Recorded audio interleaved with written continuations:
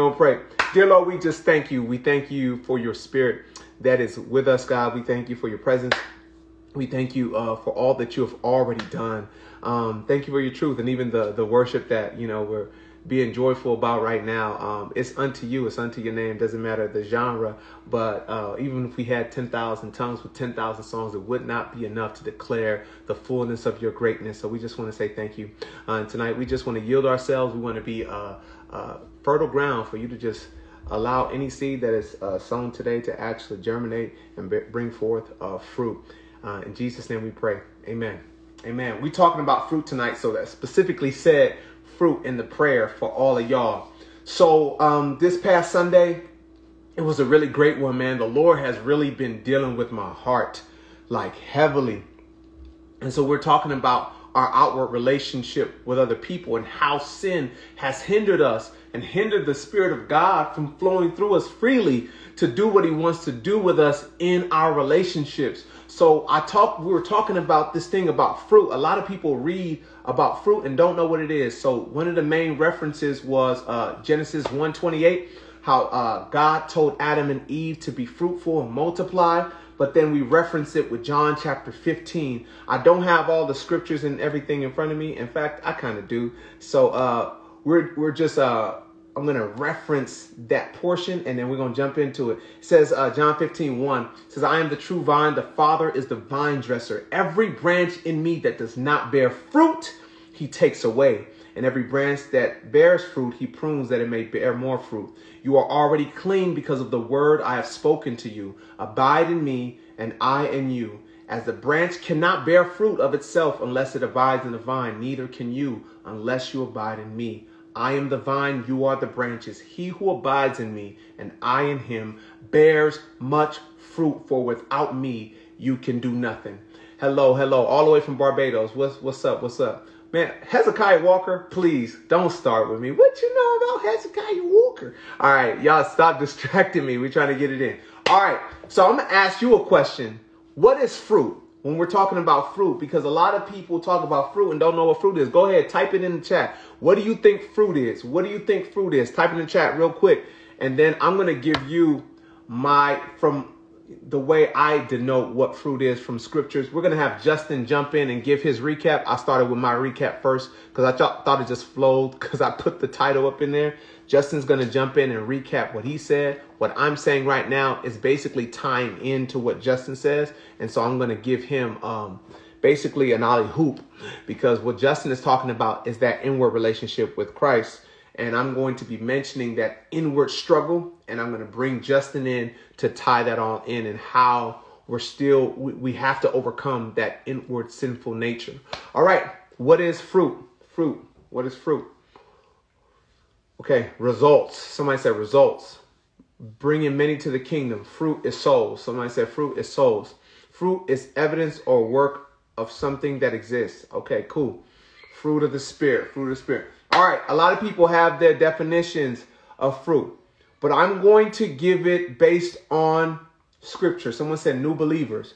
A lot of people, and when I read this scripture, I always felt like fruit was souls to the kingdom, new souls. You will bear much fruit, meaning you're going to bring a lot of souls to the kingdom. But this is specific. If Christ is the vine and his Father is the vine dresser, every branch that does not bear fruit, he takes away. So every branch that does not bring souls to the kingdom, he takes away. That could be something that you could think about. But you have to think of it in reference and in context, contextually. And so fruit, based on what I'm gathering here, is less about what you're doing, what you're talking about, and it's more about identity. This is how I define it. Fruit is the expression of the essence of one's origin. And for this context, fruit is the essence, or is the expression of the essence of God. Is the expression of the essence of God. So if we're dealing with a fruit, if it's an apple, is the expression, is the outward expression, all right, is the outward expression of the essence of an apple tree. So you're able to understand that an apple is an apple because it came from an apple tree, and that that if you wanted to understand the apple, you can go back to the apple tree to gather its identity, to study its genetic code and process, and you could understand the apple better. In the same way, fruit is the expression of the essence of God. Another way of putting it is fruit is the outward proof of what's inside. Another way that I put it is fruit is the ID card that validates the lineage.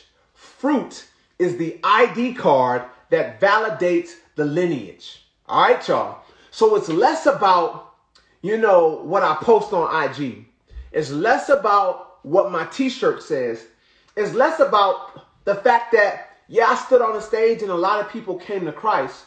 Because when you go to Matthew 7, read it down. They said they casted out demons. They did a lot of stuff. But Christ said, "Depart from me, you workers of iniquity. I do not know you." There is something that God is looking for at judgment, and he's looking for his son. He's looking for his son in us. And fruit is the expression of the essence of God. So when you read scriptures that talk about fruit in this manner, I don't think it'd be wrong to exchange or to interchange that expression of the essence. So, for example, if you were to read verse 2, every branch in me that does not bear the expression of the essence of God, he takes away. So then it's less about what you think you are able to get, the cookies and the points that you are able to get for God. It's really dealing with who you are when nobody's looking. It's the proof of what's really on the inside of you. You hear me? And so nobody's going to get away with, "This is what I did for you, Jesus. This is how many souls I brought for you, Jesus." Jesus is saying, no, there's something on the inside that needs to be expressed. All right, now. Okay, so we talked about fruitfulness. And, it's a whole study on that. If you're a band of brother, you could ask for the recording and we could get you the recording. The next part we talked about was being a vessel. And the first thing is God has not stopped desiring for us to be fruitful in this manner. He has not stopped his desire for us to bear fruit spiritually, at least first and foremost, spiritually bearing fruit, because God has a distinct desire to see his essence, to see himself again in us. And so we have the privilege of even physically producing, because God made man in his image. We're able to physically produce so that God is able to see his likeness again throughout the earth reflected. And so when God is calling us to express his essence, it is a call that did not die in the garden. And so if he's calling us to be fruitful, then you must understand he's also called us to be vessels. We are vessels. Go ahead and look in the mirror and say, "I am a vessel." And if you are a vessel, that means, well, we're not going to get all the way into it. But the first thing is the fact that you're open is necessary. A vessel is a container with an opening. And if you are a vessel, first you must be open. God cannot do the work with closed vessels. God cannot do his work with closed vessels. You can't approach God with a closed vessel and say, "God, do what thou wilt." No, you have to be an open vessel. And to be an open vessel, the next thing that's necessary, that's required of an open vessel, is an open vessel has to know that vessel, as a vessel, you'll be poured into. But before you're poured into, you got to be poured out. You got to be poured out. There has to be an emptying. So this was the crazy part. If anybody has ever studied sicknesses and diseases, there's something called malabsorption. It's a syndrome called malabsorption. What happens with malabsorption is no matter how much food you eat, no matter how much nutrients you take in, your body rejects the nutrients. And so oftentimes that food passes through your body as diarrhea, straight up the runs. My laptop just collapsed. don't know how that happened. My hands is just too, it's moving everywhere. All right, sorry. All right, so malnutrition. Don't laugh at me. If you laugh, the Lord is watching. All right, so malnutrition, you're taking in all these nutrients and your body's not absorbing the nutrients. It passes as waste. And that's exactly what happens to us spiritually. No matter how good God is to you, no matter how much favor is in your life, no matter how much time you go to church, no matter how many times you tune in to these Band of Brothers podcast or lives or IG, God is trying to pour in something in your life, but you have not received it. And so it is passed as waste. Precious things, good things from God, get you excited, but in your life is passed as waste. Why? Because there's something inside of you that is rejecting what's being received. And we talked about the vessel having to be emptied. Until your vessel is emptied of the lies that have corroded it, of the experiences that point at God and say you're a liar, of every sinful nature that is louder than the Spirit of God. You have to do that daily emptying. It's not a one-time emptying. It's a daily emptying of self to refresh your mind, to renew your mind, to see, okay, God is a good God. Do you know that you have to renew your mind to recognize that God is a good God, even if you love him? You could be a Christian and love God, but you got to renew your mind to recognize him as good right now. And so that's what's happening to us. Oftentimes we end up in these situations because we're not properly receiving everything that God is throwing our way. And so I want to challenge some of you right now to actually be introspective, to think about every time it really matters for you to express the fruit. Why is the flesh showing up so much more strong? Like you be in the church, but you really live like a devil. That's not a coincidence. Y'all hear me? And so there's this spiritual malabsorption that's happening. God literally spoke to me and said this. It's not just about what's given.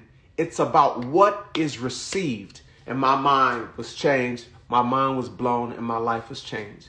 It's not simply about what is given, but it's about what is received. You can have two people that go to the same prison. One person gets embittered and enraged and comes out and does more crime than he did when he got it before he got in there. The next person goes and gets reformed and comes out and becomes a blessing to their community. They were given the same circumstance, but something was different. The vessel was different, or in this case, the soil was different. You always think, oh, you give what you get, you give what you get. Yeah, but the soil matters. If the soil is corroded, the soil is corrupted, then even if you plant good seeds, then those soil, that seed could get choked up. And so, yes, God is a good God and he will always be a good God. Yeah, the pastor probably preaches a good word, but if this soil is corrupted, if the vessel is corrupted, if you're still existing and living with the lies of the enemy, and those things are louder than the voice of God, trust and believe you'll be dealing with spiritual malabsorption. Let's get it going. Let's get it going. I'm almost done. This is the part that changed my life. This is the part that changed my life. I'm skipping ahead as fast as I can. So if this is the problem, these things are corroding us. We're being filled with these things that are lies. In the garden, what the enemy did was he infused into their minds a lie. He projected the lie that God was not enough. My brother Justin had a poem that says, "Can God be trusted?" That is the basis. That is the sperm and the egg for every sin that occurs. It's this idea that God is not good. God cannot be trusted. That is the fuel for sin. I'm going to do this because I can't wait on God. Because I don't know what God is going to do. I gotta lie because if I tell the truth, then I'm going to be so damaged that in a way that God can't protect me or preserve me from. Like, it's this idea that God cannot be trusted. And so what do we do? So there has to be an emptying. So even with this malabsorption idea, this syndrome, some of the holistic advice is to detox the body in a holistic way. And that is the recommendation for our spiritual lives. We need a detox. And if you look through scripture, you see a lot of scriptures about purification. But truly, detoxification and purification are in the same family of language. In fact, purification, detoxification, cleansing, and emptying could be all interchangeable as the same word. Here's the beautiful part. Oh, y'all. Verse 3 of John chapter 15. John chapter 15, verse 3. This is what Jesus says. In the middle of him declaring he's divine, and if you don't express my essence, then you'll be taken away. But he says this, but you are already clean because of the word I have spoken to you. And this is within the context and the backdrop of if you abide in me and I in you. So if you're in Christ, God is declaring to you today that you are already clean. This spiritual detoxification and emptying is already the backdrop and foundation of being in Christ. And so as much as this renewing that has to happen in us, of course, this renewing is just coming back to the place that Christ has already established. I'm going to say it again.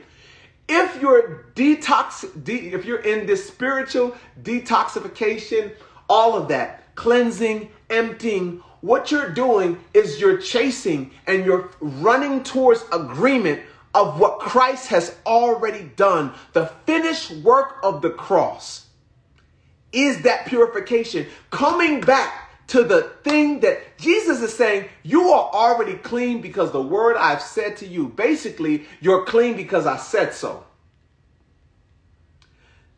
Not because you don't feel so bad no more to sin, not because your sin is not as bad as they sin, not because nobody knows about the sin.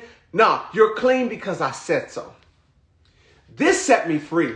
I don't know about you, but stuff from my past be haunting me. I'm just like, man, I can never be the person that God has designed for me to be because I still got these things on my record. You know what I'm saying? These things are on my record. God knows that I was addicted here. God knows that I made this mistake here. But Jesus is saying you are clean because I said so. So spiritual detoxification, spiritual purification, spiritual emptying is just ridding yourself of every lie that is distancing you from what Christ has already done. If you're in Christ, then you're going to go through life. You stepped into the game clean. And as you move through life, there are lies that are fighting to take residence in you, in your heart and in your mind. You get rejected. Okay, I'm not loved. But Christ said you're already clean because I said so. And so now there's a war where Christ has already said and all these new lies that come into play. So if you're not receiving and bearing this fruit, if you're not receiving what God is doing and you're not bearing fruit, then the lies are beginning to be louder than what Christ has already done. I got to let Justin on. I talk too much on this joint. I talk too much. Justin, come on. My bad, brother. Come on, my man. You here? Yes, I am. Mine must have just been lagging a little bit because you was going off and then it just cut to you going in. So I was like, I must have missed the end part of what you said. Okay, it's all good. I'm here. What up? I'm just tagging you in because I started off first to let people know what that topic was about. And I'm tying it into you were dealing with this inward conflict, and that's where I left off at. This eyes of the enemy competing with what Christ has already done. And this is our foundation. This is how we live. This is how we get up in the morning. We live from the place of a finished work on the cross. And every lie that raises up is to contest and to stand against what the work of Christ that he's already completed. So it's telling me, okay, you're off. You're disqualified. You can no longer move forward. You can't walk in power. You can't walk in purity. And so, come on, man, jump in, bro. Okay, yeah, I will. And just to bounce off of everything that you were saying, the scriptures, I just want to bring some extra scripture to it so everyone can have this clarity with it, because Galatians 5, I think, does a great job talking about this combination of the inward and the outward nature. You know, Galatians 5:16, it says, I say then, walk by the Spirit, and you'll not carry out the desire of the flesh. And so I'm going to say something that I think may be challenging walking by the Spirit is a command. It's not something that I think a lot of believers think that walking by the Spirit is something that's optional, or walking by the Spirit is something that's for like the extra holy or the extra saved, or only like the, you know, fivefold leadership, or only people who are trying to go so super deep in God. When Paul is writing here, he's writing to the church, and we are the church. And so when he says walk by the Spirit, that's a command from the Holy Spirit to us today. And it says, and you will not carry out the desire of the flesh, which means the contrary is true.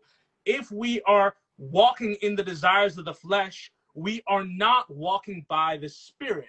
And so, and this is so important when we talk about this combination of the inward and the outward nature. And so many people in the body of Christ are being deceived because a lot of people think walking by the Spirit is the supernatural signs. But as Ezekiel earlier said, referencing Matthew 7, there will be those who cast out demons. There will be those who heal the sick. How they're able to do all of these different things. And God will say, I never knew you. Away from me, you worker of iniquity. Because they were not walking by the Spirit. Satan can imitate every single thing but the fruits of the Spirit. So the fruits of the Spirit are not the miracles. Say it again. Say that, all that again. Okay. Say that. Satan can imitate everything but the fruits of the Spirit. Satan can imitate everything but the fruits of the Spirit. For every authentic thing that God does, Satan has counterfeit. So we have to be very clear, and that's why I'm so happy that you are breaking down what the true fruit is, because if we don't know what the fruit is, we're going to look and see these things. And the Bible warns us that there will be things that will try to even deceive the elect, which means we have to have a clarity from the Word of God on what the fruits are, because Satan can imitate everything. There are people who can operate in crazy, familiar spirits can give people words of knowledge. There can be fake deliverance. There can be fake signs and wonders and miracles. And people can be in the grossest and most wicked of sin. In fact, a lot of wicked people are trying to pose as those who are disciples of Jesus and to fool the elect through the working of miracles. And so while the working of miracles is part of our inheritance in Christ, I don't want to denounce it. There also is a counterfeit. And so we cannot identify the spirits. We cannot identify it by that, because this is what the Word of God says. Galatians 5:22. But the fruit of the Spirit is love, joy, peace, patience, kindness, goodness, faith, gentleness, self-control. And so these are the things that are supposed to be manifest in the lives of a believer. And this is what we should be looking for as fruit. Not how large someone's church is, not how so accurately someone prophesies, not how many healings we see done, not how many demons are cast out. All of those things are okay metrics. But the fruit of the Spirit is what must be judged. And if we do not judge by this in our own lives, we will be deceived. A lot of people, especially religion, is the stronghold that the kingdom of God must come against. And when I talk about inward, the kingdom of God begins in us. It begins in our soul. The kingdom of God begins in our mind, our will, and emotions. The Spirit of God was given to us to advance the kingdom of God. And so we have to begin with kingdom thinking. Like in the book of Acts, this is, and also, by the way, the Spirit of God, the fruit of the Spirit, is not speaking in tongues. Although speaking in tongues is a sign for those who believe. And I'm not even talking about the gift of tongues. I'm just talking about the speaking of tongues that every single person is supposed to receive after the baptism of the Holy Spirit. There are in fact, demonic tongues, believe it or not.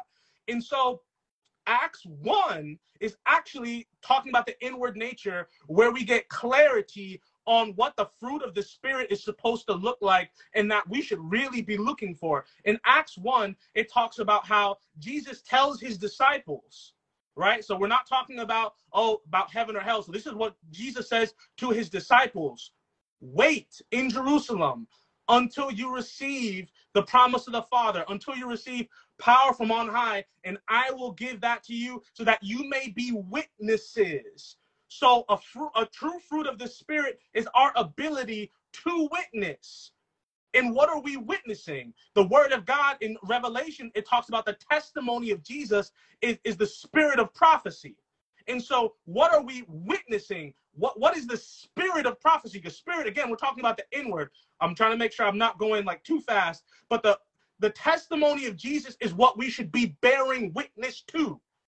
And there are a lot of people who can do many false things and many religious activities, knowingly and not knowingly. These people in Matthew 7 say, Lord, Lord. So this isn't even necessarily a group of people who are trying to be deceptive, but they're workers of iniquity. Why? Because they do not understand the testimony of Jesus. And the testimony of Jesus is what we should be bearing witness to. So the outward gospel, right, that we're called to preach, that we're called to command people to have faith, who are calling Jesus Lord, that they must have faith in Jesus, right? They must repent from dead works and repent towards God, right? They're supposed to be baptized in water, baptized in the Holy Spirit. They need to walk in the suffering that Christ walked in and crucify the flesh and be a disciple like him, you know. But the fruit of that should be peace, you know. Let me make sure I quote it directly. Love, joy, peace, patience, kindness, goodness, faith, gentleness, self-control. The word says, against such things there is no law. And we have to be very careful as we try to pursue Jesus that we don't think that our inward nature will be changed by listening to something like this. Bro, we have to be. You made a post today. Yes. And it was a post about, I mean, you got a crazy testimony. You were involved in what you would consider a cult, spiritual cult. Well, what you would consider, like, you guys may be thinking dark cults and drinking bloods out of a chalice. We're not talking about, this looks like, you know, a legitimate church. And what Justin is saying can literally save you a lot of time, but even your soul. Like, yo, pay attention to what he's saying. It's not necessarily about the metrics, how big the church is, how organized it is, how good the choir is, how great the pastor speaks. Look in the same passage, Matthew 7, where, you know, when it gets to the 21, 22, depart from me, I knew you not. But right before that, it basically, what you said about Satan cannot duplicate the fruit is this. I'm just going to read the scripture and I'm going to let you continue. Watch out for false prophets. Yeah. They come to you in sheep's clothing. This is Matthew 7:15. They come to you in sheep's clothing, but inwardly they are ferocious wolves. By their fruit, you will recognize them, or by their fruit, you will know them. Do people pick grapes from thorn bushes or figs from thistles?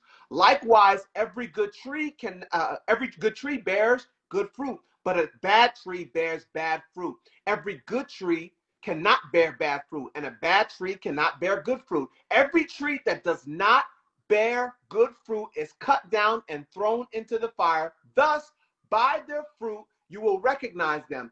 They're the special level and element of discernment.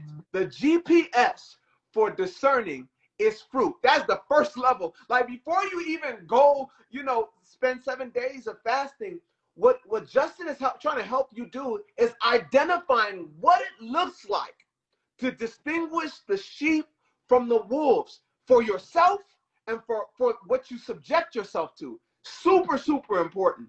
Watch for the fruit. I'm done. Yeah, and part of my, I won't go into my full testimony now, but yes, I was in a cult, and check this, I would call it a discipleship cult. They would tell you, yo, we're trying to make disciples. They would tell you, yo, we baptize. It looks like a lot of the different elements, but when you examine the fruit systematically, and this is what was so shocking, what God began to reveal to me that helped me bring me out of this. And this is something that the people of God continue to fall under.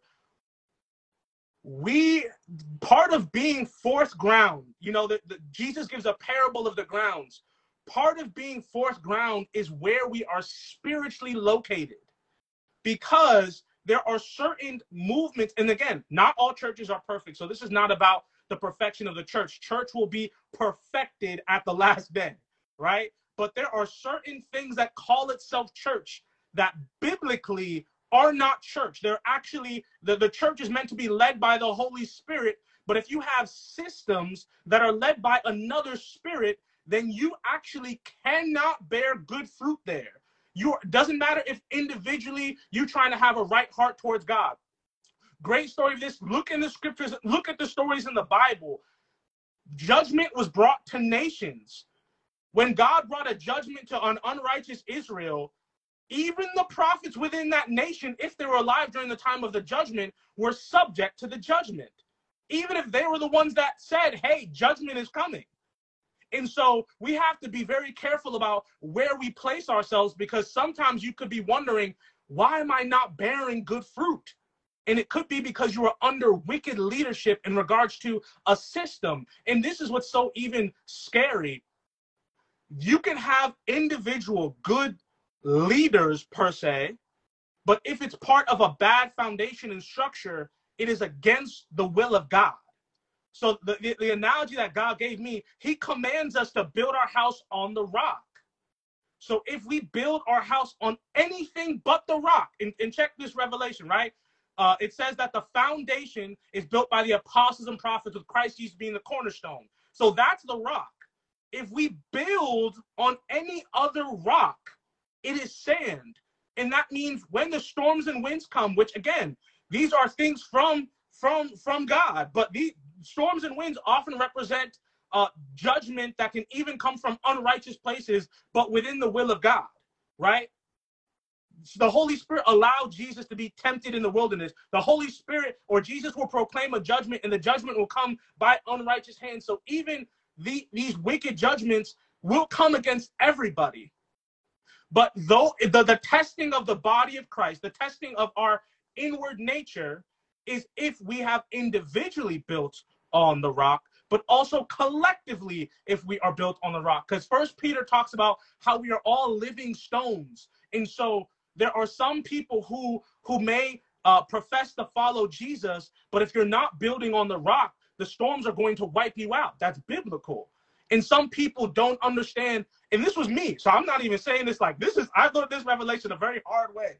So like, I wanted to be a disciple of Jesus. I was trying to be, but I was building on sand. And until God showed me the foundation that you're building on is sand, it doesn't matter how much you are trying to be zealous for me. It doesn't matter how much you're trying to seek me. There's no amount of praying and fasting that stops us, that stops the result of building on the wrong foundation.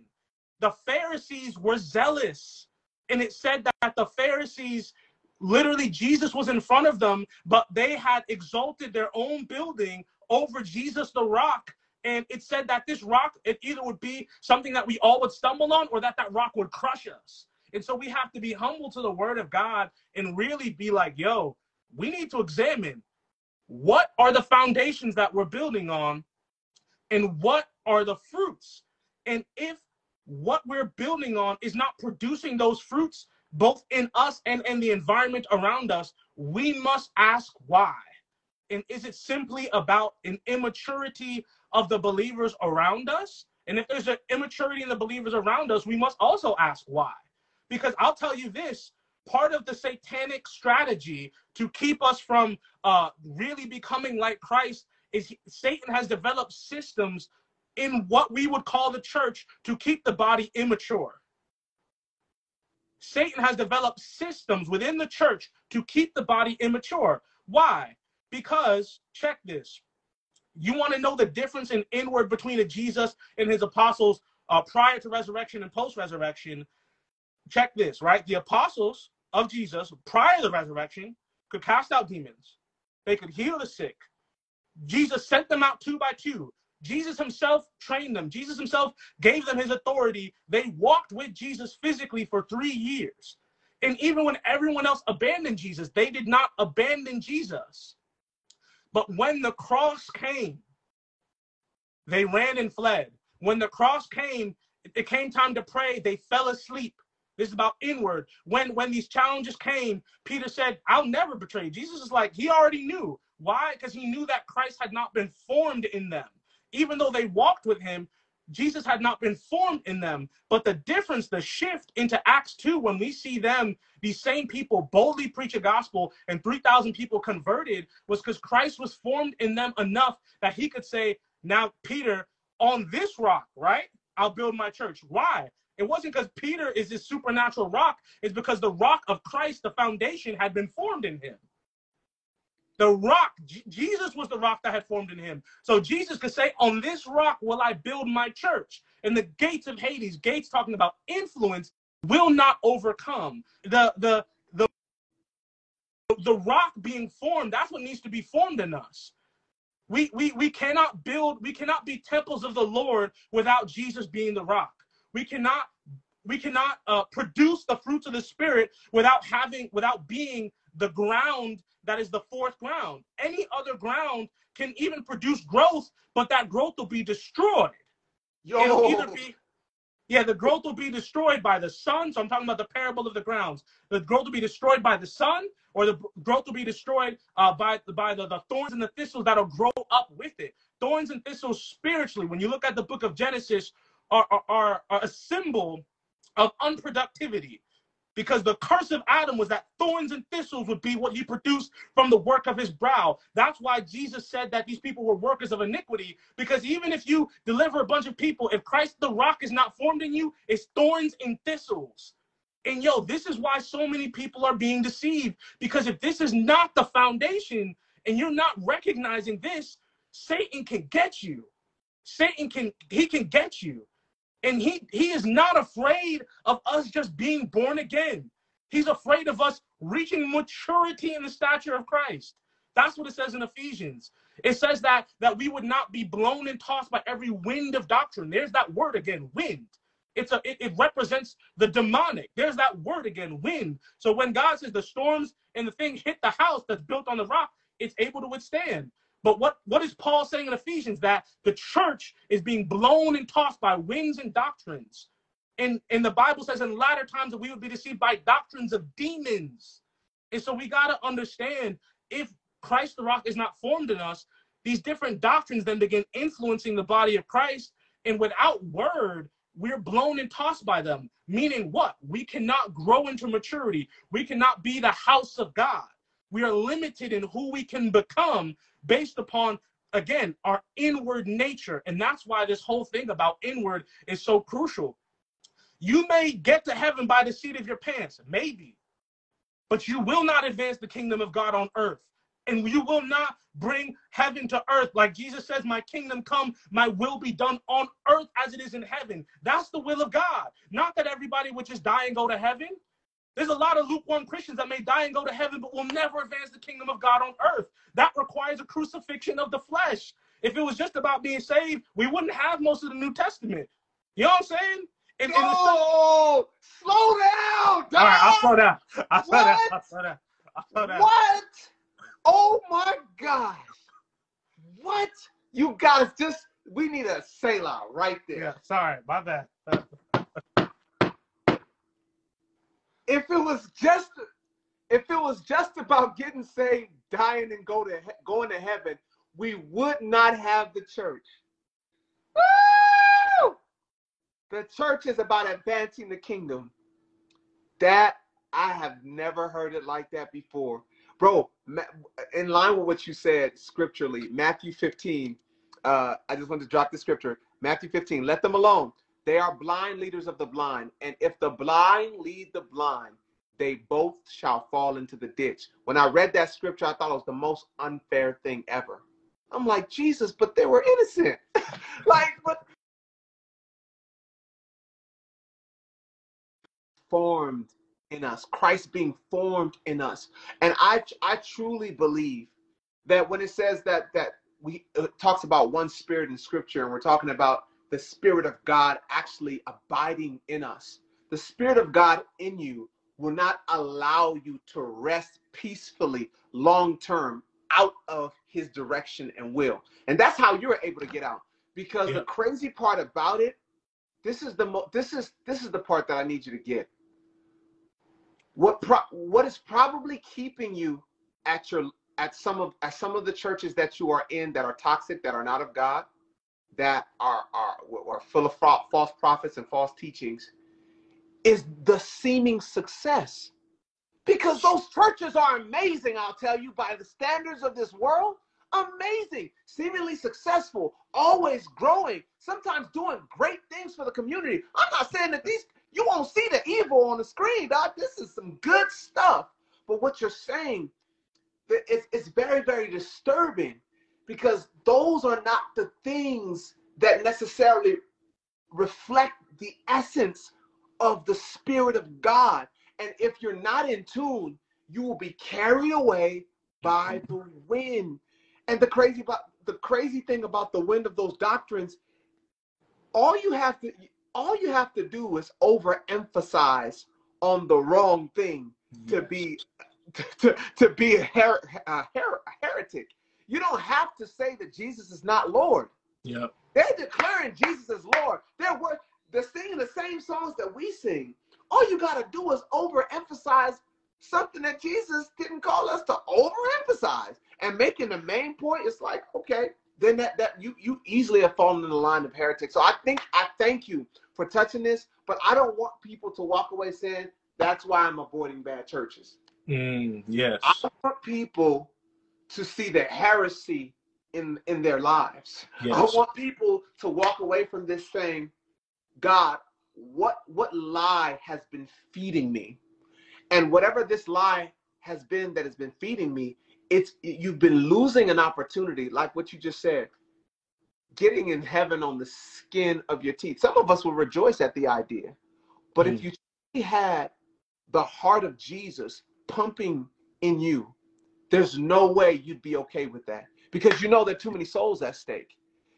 Something in you will make you want to get up after a live like this and say, I can't let my brothers go down like that. I can't let my sisters go down like that. I want to stand and I want to be an ambassador. This is the heart of God. So, I mean, I'm going to let you jump into it, man. I'm listening, man. I'm receiving, bro. I'm receiving. Yeah. And that's real. And yeah, and I don't want us to just become like heresy hunters. Like, you need to hunt the heresy in you, you know? Because all of us, so again, I want there to be balance. There needs to be what came first for me that helped God delivered me from, you know, the spiritual bondage I was in through that system that I was a part of, was the International Churches of Christ. I'll say it boldly because, you know, people need to know, especially people who are trying to follow Jesus. They need to know that's not a safe place to follow Jesus. I just want to make that clear. And that's just one example. There's many, many, many places like that. I just don't know them all. This is just what I came from, so I can speak on that. But what God began doing in me was, before I even knew what deliverance was, he began showing me, yo, like, you angry about, you know, this system, but like, you remain here. And it's just like, what is it that's in you that wants to be a slave? That's why I posted what I posted today. If you're referring to what he posted, the post was like, it was like this meme where it was like a Donald Duck. He was sleeping, he was looking up with one eye, and it was like, this is the face that people make when Harriet Tubman, when they were comfortable in bed, Harriet Tubman was like, we need to go. And the dude was looking up like irritated, like, oh, I don't really want to go. You know, it was like, I was comfortable in a sinful environment because there were things that were benefiting my carnal nature, my sinful nature. And so even though the Spirit of God was trying to stir in me, I remained in bondage because of things that were in me. And God had to first say, I'm going to deliver you personally. I need to take these things and you need to crucify these things in you. There was evil spirits influencing me that God was like, you need to be separate from these things in order to even walk in freedom. Because, and again, a good picture of this, of what it looks like corporately, but take this picture, don't make it just about other people. Look at yourself carefully, examine yourself, is the people of Israel. When the people of Israel, Moses came, right, to deliver the people of Israel and to say, let my people go. But when those people were physically delivered out of bondage in their hearts, because at that time, you know, the sinful nature could not be crucified in the same way it can be now, they began to lust after Egypt. They're like, yo, in Egypt, we had leeks and onions, we had meat, We had all these different things, and they were being provided for in the wilderness. And God was trying to prepare them for a greater promise, but they kept lusting after the old thing. So what God had to do in me was like, he told me clearly, he's like, when I deliver you from these things, you can't be lusting back after Egypt. There can't be this lust for the leeks and the onions. There's a comfortability in bondage that no one really talks about. Like there are benefits to the flesh. You know what I'm saying? Like being in bondage. There's a lot of other slaves in slavery. There's not a lot of free people. There's a lot of other slaves. Hey, stay right there. Stay right there for a little bit. The comfortability in bondage. If you can help us right there, help us right there. Yeah, there's a comfort in bondage. So I'll speak for myself, and prayerfully, you know, people will be able to resonate. And I pray that this testimony, you know, this testimony of my, you know, deliverance will help people understand. Like there was a comfort in bondage. Here's what I mean. Although I knew, the Spirit of God began alerting me, yo, there's things that are wrong in this environment. There were things that are wrong in me that without the structure and the system, it makes you think, if I'm just alone with God, like, will I be straight? If I'm saying I will not, you know, connect with, you know, the body in certain ways, once I leave this place and I'm seeing, hey, this is the biblical standard that I have to be willing to have a certain level of isolation while trying to discover this next step and be faithful to God in that process, that was an intimidating thought, you know, because if you are like the first to, you know, in your family to do anything, or the first to break, I was born and raised in this, you know, it's like what Bain talked about. I was born in darkness. I was shaped. I was molded in it. You know what I'm saying? Like my family got married in that. I was literally birthed into it. So, I mean, I'm talking about generational is strong. So it's like, okay, like I had to deal with, yo, like you got to be walking so strong with God that if there's no brothers to hold you accountable, will you be faithful towards God? If there's no one who's checking on you, will you still be committed to God? You know, that spoken word was birthed in those hard times. Like, can I trust the heart of God even when, you know, the people around me are all trying to convince me that, oh, yo, like, you're just tripping. But I'm like, no, this is what the word said. You know, it was kind of like an Elijah versus, like, not disrespectful stuff, but this is what it was, versus the prophets of Baal stuff. You got everybody around you in your entire environment trying to trick you into believing that the word of God is not the word of God. And in environments like that, you know, there's comfortability in bondage, because all you have to do is compromise and be like, oh, the church ain't perfect. I'll just stay here. You know. The crazy part about that whole thing is I like to allude it to, you know, I used to drive a car and I didn't wear my seatbelt. And, you know, that beep used to annoy me bad before. I drove that car long enough and had the bad habit of not putting on my seatbelt. That sound, the sound of the beeping stopped annoying me as much, to the point that it just became a part of the ride. And so I was going to ask you about the red. Wow. But then when you talked about the comfort and bondage, I recognized that the desensitivity is so real that you could literally have the voice of God showing you, speaking to you, like, yo, check this, check this, check this. Did you see that? I hope you saw that. That's not right. That's not in line. There's no peace in your spirit. And somehow you're still able to sit back in the chaos, in the midst of the shaking, and say, but this is all I know. Like, this is part of the ride. And so I just wanted you to kind of speak to that. Like, along the way, was there not turbulence before you got to that place? Yeah, no. Holy Spirit, help me to say this in the most edifying way possible. Oh no, there was 100% turbulence.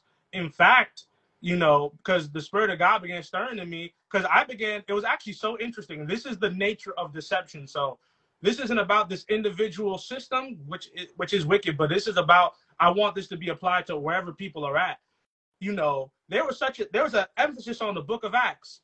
But then I was like, wait a minute. When I looked at the fruit, I was looking around. I'm like, this doesn't look like the book of Acts. I know everybody's saying this is Acts, but I'm like, but this isn't the book of Acts. I was like, this is what they did here, but we don't do this. Why? And then I was like, wait a minute, why am I not doing this? Like, why am I not doing these things? Like, I'm literally reading scripture, but I'm not doing what it says to do. And I was like, the Bible says you do that, there's a problem. Like, I'm not supposed to be reading and not doing, yet here, there's all of these things laid out in scripture that I see, but I'm not doing. And then I'm like, wait a minute, it's not just I'm not doing it, it's being taught that there's just these whole passages that are being skipped over, or people have these, you know, and I began asking questions, and then I wasn't getting answers. So I began asking Holy Spirit. That's really how I began to hear from God. I started asking Holy Spirit about everything, because I'm like, God, like, you know, like a practical one, right? Like it says in Acts 2:38 that we're supposed to repent, be baptized, and then receive the gift of the Spirit, which is the promise of the Father. But it's like that Spirit was supposed to, you know, allow for, you know, they're supposed to be speaking in tongues. There's supposed to be this boldness and witness. There's supposed to be, you know, all of these different things. But I was being taught, no, everything that was supernatural has ceased. And it was just like, whoa, but like the Holy Spirit is supernatural. So like how, you know what I'm saying? So like it was, but I kept bowing down to it, because it was just like, oh, I don't want to be prideful. I don't want to be rebellious. And at the time I was like, oh, okay, like, you know, the whole thing was like, this is real. This, you know, every cult is like, this is the true church. So it's kind of like, hey, if you leave here, are you going to be able to find a wife that's biblical?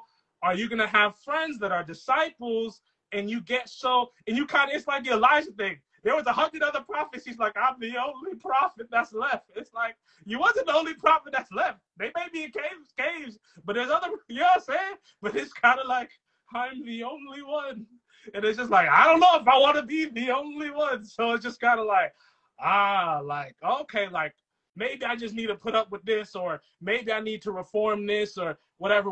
But it's like, God was like, I need to reform you, and then you need to be removed from there, because you can't be, the seed can't fall right onto the soil and produce a fruit in third ground, in second ground, in first ground.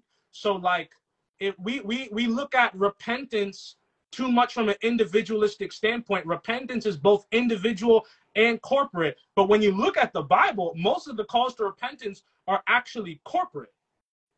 And so where we are corporately affects our individual repentance. There was things that I was trying to individually repent of, but I had legally, right, put myself under bondage spiritually. And so Jesus is like, I can't be your head here. There's a competing spirit. There's a competing system. There's a competing government that says that you cannot be obedient to the kingdom of God, to the commands I've given you. So it's just like, oh, to actually individually repent, I had to have the spiritual fortitude to be removed from that environment and be even willing to kind of be in the wilderness a little bit, just me and God, and Satan trying to like destroy in the wilderness. Because literally this is actually so crazy. A lot of spiritual systems are set up that you become so dependent on them. It's like crack. It's like, you know, it's like spiritual crack that they feed you, that if you stop and you withdraw, you know, a lot of people, they just go crazy or they die because they were trained to be so dependent on that system. So God was like, before I even remove you from here, you need to get the, you know, for lack of better words, you need to get the spiritual drugs out of your system. You have been bewitched. You know, you need to get that out of your system so that when you're removed from this place, you don't die of withdrawal, and that you're not being, you know, drunk, you know, like his Bible says, do not be drunk on wine, but be filled with the Holy Spirit. Drunkenness is not only physical wine. We could be drunk on doctrines. And so it was like, I had to have a withdrawal even within that space. And then after having the withdrawal, I had to then be separate and kind of get clean, and Holy Spirit had to rehabilitate me. But you can't get rehabilitated and be in the same environment. You know what I'm saying? bro. And that's what God had to do with me. And that's what I mean, comfortability and bondage. Like I realized, I was like, I relate a lot with people who've been addicted to drugs, because like if you, and I worked in that field for a while before becoming an entrepreneur and going, then eventually going into ministry and stuff like that. But it's just like, there's a comfortability. Everybody around you doing the same drugs. Everybody around you high. Everyone around you making the same excuses. Everybody around you has the same habits. Everyone around you has the same patterns. To leave that when that's all that you know can be scary. Even if you know there's better on the other side, part of the addiction is not just to the drug, but it's to the environment. And that's part of the sinful nature. If you think about nature, right? We in nature. And so you have to get free of the sinful, desires and the things of the spirit. But that's why that crucifixion of the flesh is so important, because we have to then be so fixing our eyes on Jesus that regardless of the place that we're in, well, actually, no, let me not. We need to be so like rooted in God that we have the courage to be uprooted from the wrong environment and then placed into the right environment. The courage. You just said the courage. We got to probably end. Yeah. I think because you share with me how you actually you had to stand up and you had to speak. And originally, when I was stirring up and you're like, you said the fear of man was almost going to get to you, like, but if I say this, then I'm moving in rebellion. And there's a lot of, you talked about your comfortability and bondage, but also the loyalty to bondage. Yes. There was a point in time when the Africans were first taken into slavery that they said that master, and then there was a point in time that people started saying my master. And I think that's sometimes we can develop this loyalty to dysfunction, loyalty to demons, loyalty to bondage to a certain extent that we'll almost feel rude to be courageous. And so I wanted you to kind of to speak to that, like when you finally, we're using you as an example in which how you kind of stand up to this situation. But I made a post about being too nice. Yeah. And that's another thing God dealt with me on. That's why I made that post. Yeah. God literally said, like, I'm known for, like, I'm always smiley. That's cool. But another part of that, which I believe was not of God, was just being too nice, that I refused to tell it to people straight. I would dance around the truth. I would not. If I say it like this, then they're gonna think I'm mean. If I say it like this, they're gonna think that I wasn't. Whatever the case may be. So I have to compromise myself to pacify. And so I think, I don't know if there's, I don't know. There's no room for that when we're talking about deliverance. I said one time in a post, you can't negotiate with demons. There's no negotiation with demons. And so being nice, when truth and confrontation, it comes into the conversation, niceness has to go under. That's why I'm like, okay, I'm done with this nice thing altogether. God didn't call me to be nice. He said, I called you to be righteous. And so he called us to bear fruit of the spirit of kindness. And that is more about, hey, if I'm more considerate about, when I say I'm considerate about you, I'm considerate about what God is saying about you, what God wants to do with you, not necessarily my personal agenda for you, which is not to see me as mean. That's a personal agenda. That's nice. I don't want you to see me as mean. I don't want you to think that I'm, no. God and his truth sets free. So I'm going to speak truth, because at the end of the day, even if it hurts your feeling, it was truth. And so I want you to kind of just speak to the boldness and courage that came with actually saying no and walking away from your bondage situation. And so we're going to wrap up around there. Yeah. It took a while. It took like almost 6-7 months, and really God had to push me out, so to speak, for me to make the final part of it. But really it was wild, because like, Holy Spirit just began like convicting me. Actually, I'll say that the moment the true transition was, I had actually I just watched Braveheart, and you know how, I don't know if you've seen the movie Braveheart, he basically like, freedom, he starts screaming out freedom, and he's literally being like tortured because like he wouldn't compromise. And I was like, wow, that's so powerful. And then I was like, wait a minute, like I'm afraid of the pain that comes with the lack of compromise. And then Holy Spirit just began to like really convict me, like, you know that all these people are in spiritual bondage. Like, you know this.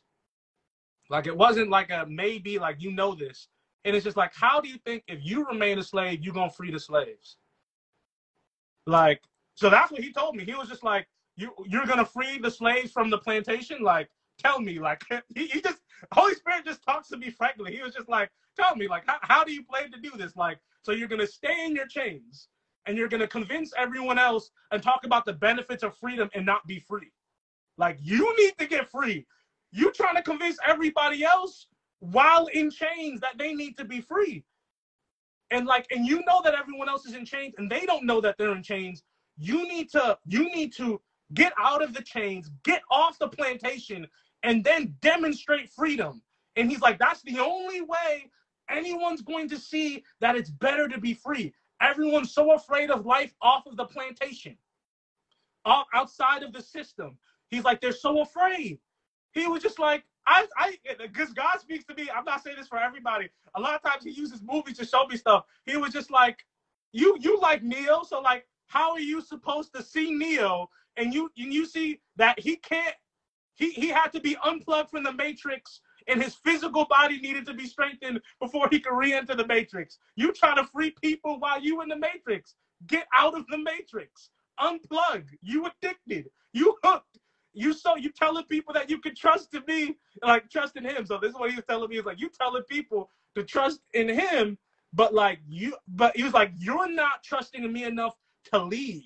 And it's just like, once you leave, then I can do the finishing work in you. And then there can be a demonstration of, oh, this is what freedom looks like. And so then when you go back, you're not going back as a slave. Because if you're still a slave, if you've never left, you're still a slave. If you never left, you're still a slave. So you can't go and free slaves without leaving. And he was like, look at Moses. Moses had to go first. Before his people, he was in the wilderness first. He was in the desert first. And then I brought him back. He's like, you're trying to do it all from a point of slavery. He's like, I'm trying to make you a son. And you may have been given a revelation of sonship, but like, you got to walk in sonship, walk in the spirit before you can tell people leave being a slave. So, yeah. Bro, let's pray. I'm so empowered right now. I'm so empowered. I felt, and I just hear the spirit of God so powerfully through that. And it's encouraging, man. It's encouraging to know that that's what he's calling us to, and that's what's possible. What you said was that was everything, man. It makes me want to just break down. You can't free from that plantation. Within the example of Moses, I probably came on the spot, but that was straight the Spirit of God. What God did with Moses is the same thing. God is calling us to be ambassadors, to represent. He's calling his people, but he says, I want to use you.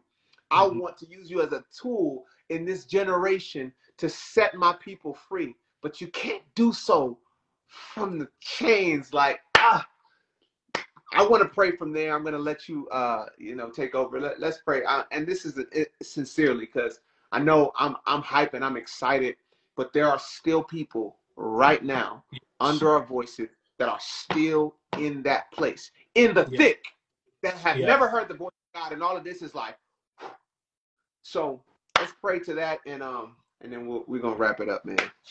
Amen.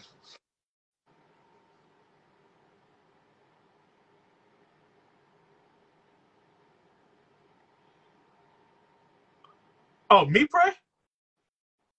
My bad. I was sitting there waiting for you to pray. My bad.